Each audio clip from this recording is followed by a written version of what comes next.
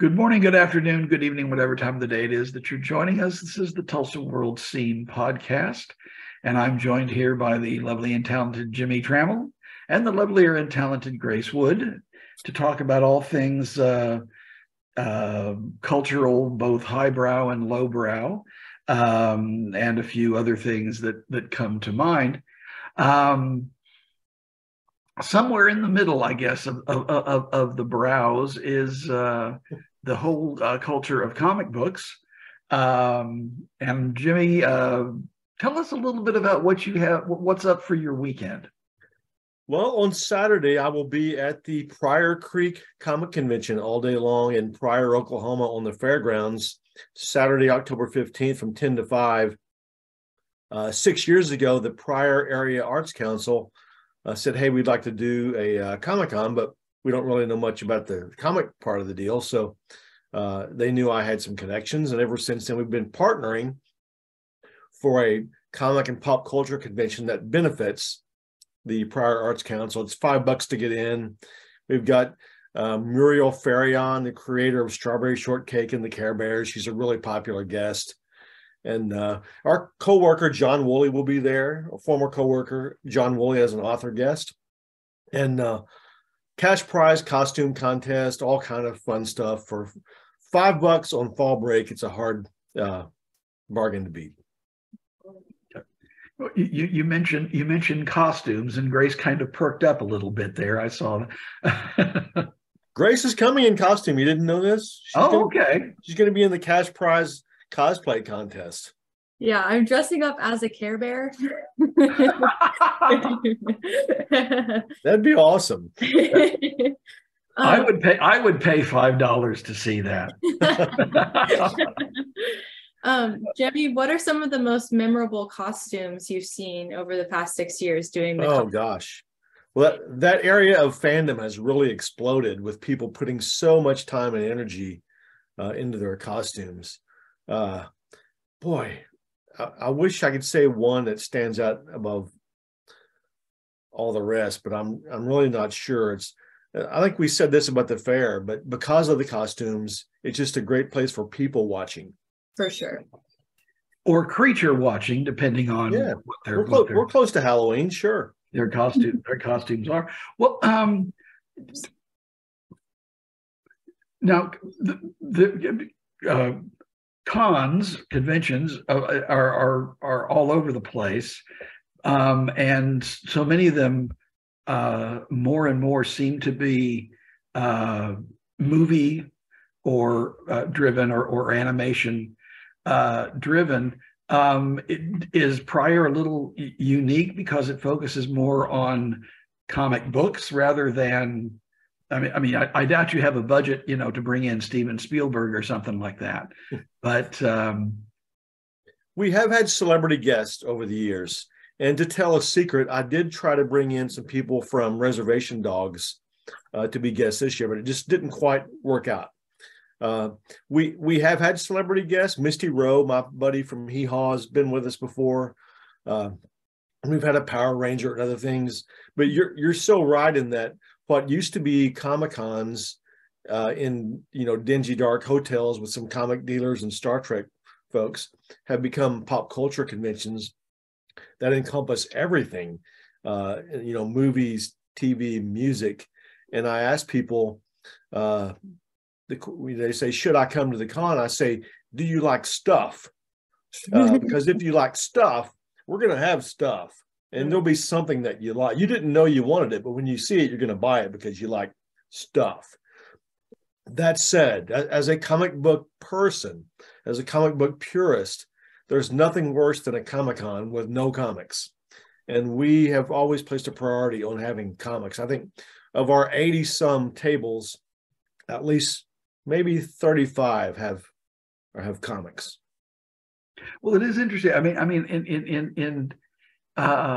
In kind of watching from afar the evolution of these. I remember when they were science fiction conventions. That was how they were built, and it was primarily novelists were the big draws. I remember going to one in the Mayo Hotel where the Mayo Ballroom, which is the footprint of the hotel itself, practically. That was the book room, and it was nothing but dealers of secondhand and first print books, and autographed copies by who knows who.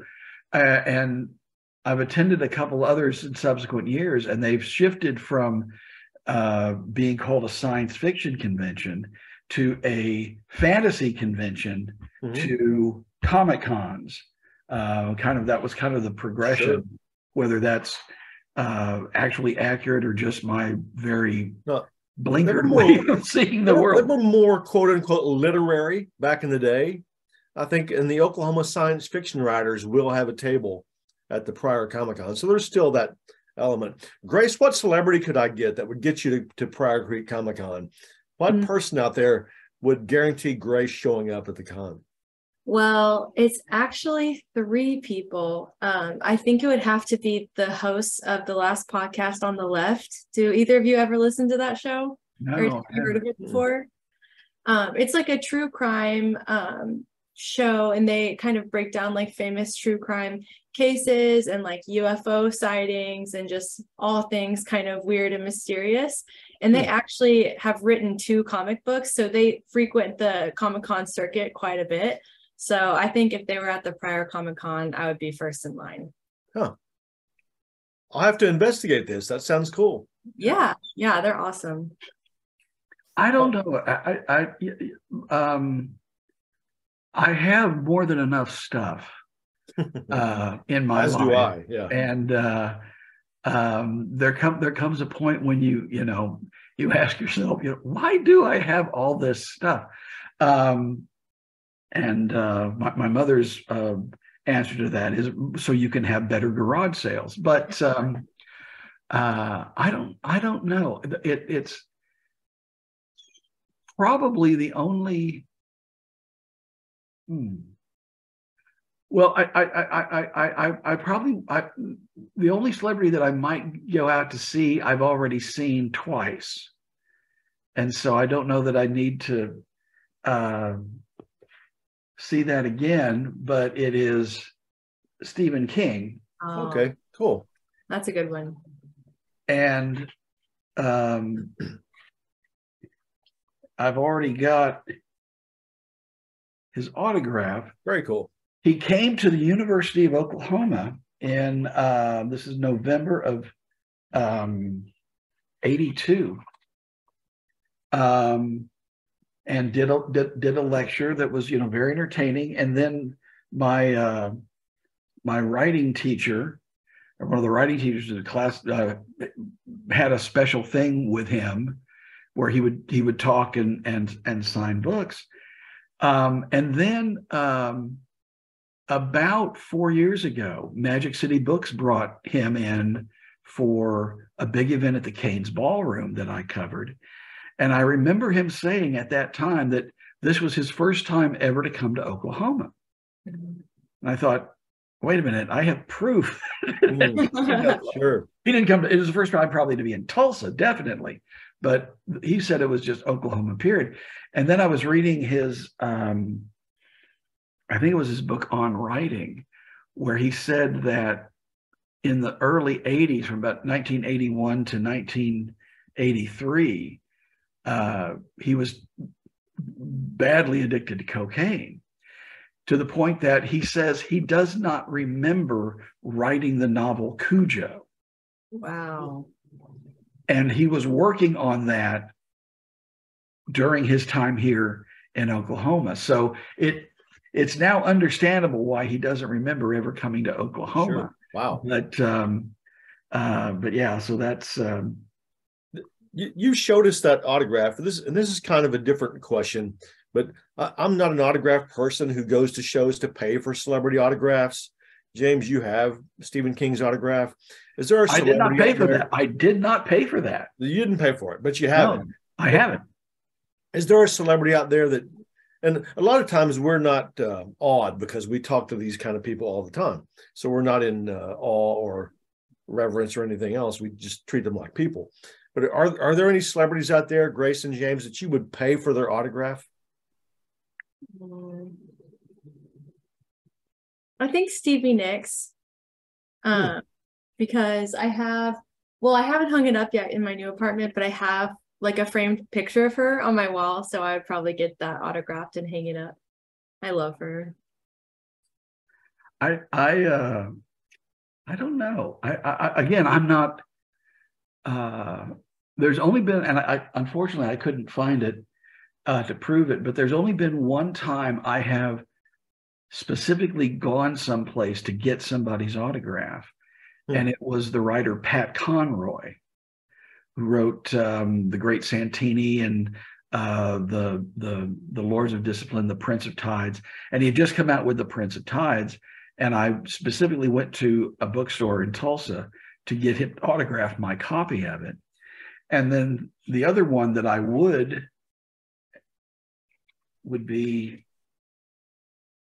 Neil Gaiman, which he signed this for me using a fountain pen filled with a ink that he said he chose because it was the closest color to dried blood that he could find. So cool. That's just, we fountain pen aficionados do some weird things. So, okay. Well, just curious, Jimmy, what was the first comic book you ever bought with your own money? There's no telling. It could have been anything. Probably some Richie Riches, and then morphed into some DC and Marvel stuff. And I can remember some of the first that I bought. I can remember where I bought them, like what store and where the spinner rack was. I can't remember what I had for lunch yesterday, but I can remember that, The kind of a wild thing, though, is I have roots in Mays County and Pryor. 3 of my uncles worked for the paper mill there in Pryor at the industrial park. And that they knew that I liked comics as a kid. And they would bring me bales of coverless comics that had been sent to the paper mill to be recycled. I don't know how legal this all was, but they brought them to me. And then I think the statute of limitations is lapsed, but anyway. But back in the day, the stores had to do that. They were sent to the stores, and if you didn't sell it, you could get your money back from the publisher, but you had to tear the cover off, send the cover to the publisher, then the coverless comics go to recycling. And so, but in the years since, I've replaced all those coverless comics with the covered version because I just couldn't stand to have the coverless version with me. And I was prepared to drive to Cincinnati to get Paul Williams' autograph, Little Enos from Smokey and the Bandit, at a con about a month ago, but then he canceled. So then I said, if I can't get Little Enos' autograph, I'm not going to, most of the autographs I would want, they passed away. I want Darren McGavin. I want Tom Laughlin from Billy Jack. I'd love to have James Garner, but those gentlemen have all passed. I would settle for Stuart Margolin, who was Angel Martin on Rockford. That'd be great. I'd take that autograph. I just remember stories of, I think it was the humorist Robert Benchley, that would visit people's houses and then go through their bookshelves and autograph books that, like he'd take down a collected works of William Shakespeare and write, to Robert, great job, love your work, Willie Shakes, that kind of a thing. But anyway, how about you, Grace? Are you a comic book aficionado at all? No, I haven't collected any comic books, but I do think it would be a cool thing to get into. I have like a record collection. That's probably the closest thing, but no comic books for me. Okay. Well, James, what you said about having too much stuff, that exactly is how a collector becomes a dealer. It's like people look around and say, I have too much stuff. How much is your table rate for the next show? And then there you go. There you go. Well, that. So it is kind of like a garage sale. Okay. But I just found it interesting that Richie Rich is a gateway drug. But anyway, do we want to promote any of our stuff in the paper before we get out of here? Yeah, we should probably say what we do in our real lives. What have you got coming up, Miss Wood, for us this weekend? Saturday, World of Homes. I have a story about a local horticulturist / artist / self-described mad scientist named Tyler Thrasher. And he's a really cool guy. He has invented his own plants, like cultivated different strains of plants. He grows his own crystals. He's been featured on like Netflix shows, like totally cool guy. And he just came out with a book that's kind of like a guide for houseplants, kind of teaching people how to best take care of different species of houseplants and how to make their own soil if they want to, and how to track the growth of their plants across the seasons and stuff like that. So I sat down with him in his garage turned greenhouse where he has like hundreds of plants, just leaves hitting you in the face, just so many plants. And I talked to him about his new book and all the other stuff he's working on. So that'll come out this Saturday. Okay. Jimmy, what you've got coming up? It was my week to talk to people whose names start with the letters ELV, because I have interviews with Elvira and Elvin Bishop. Elvira has the, we talked to her a year ago when her memoir came out. It's very good. I love it.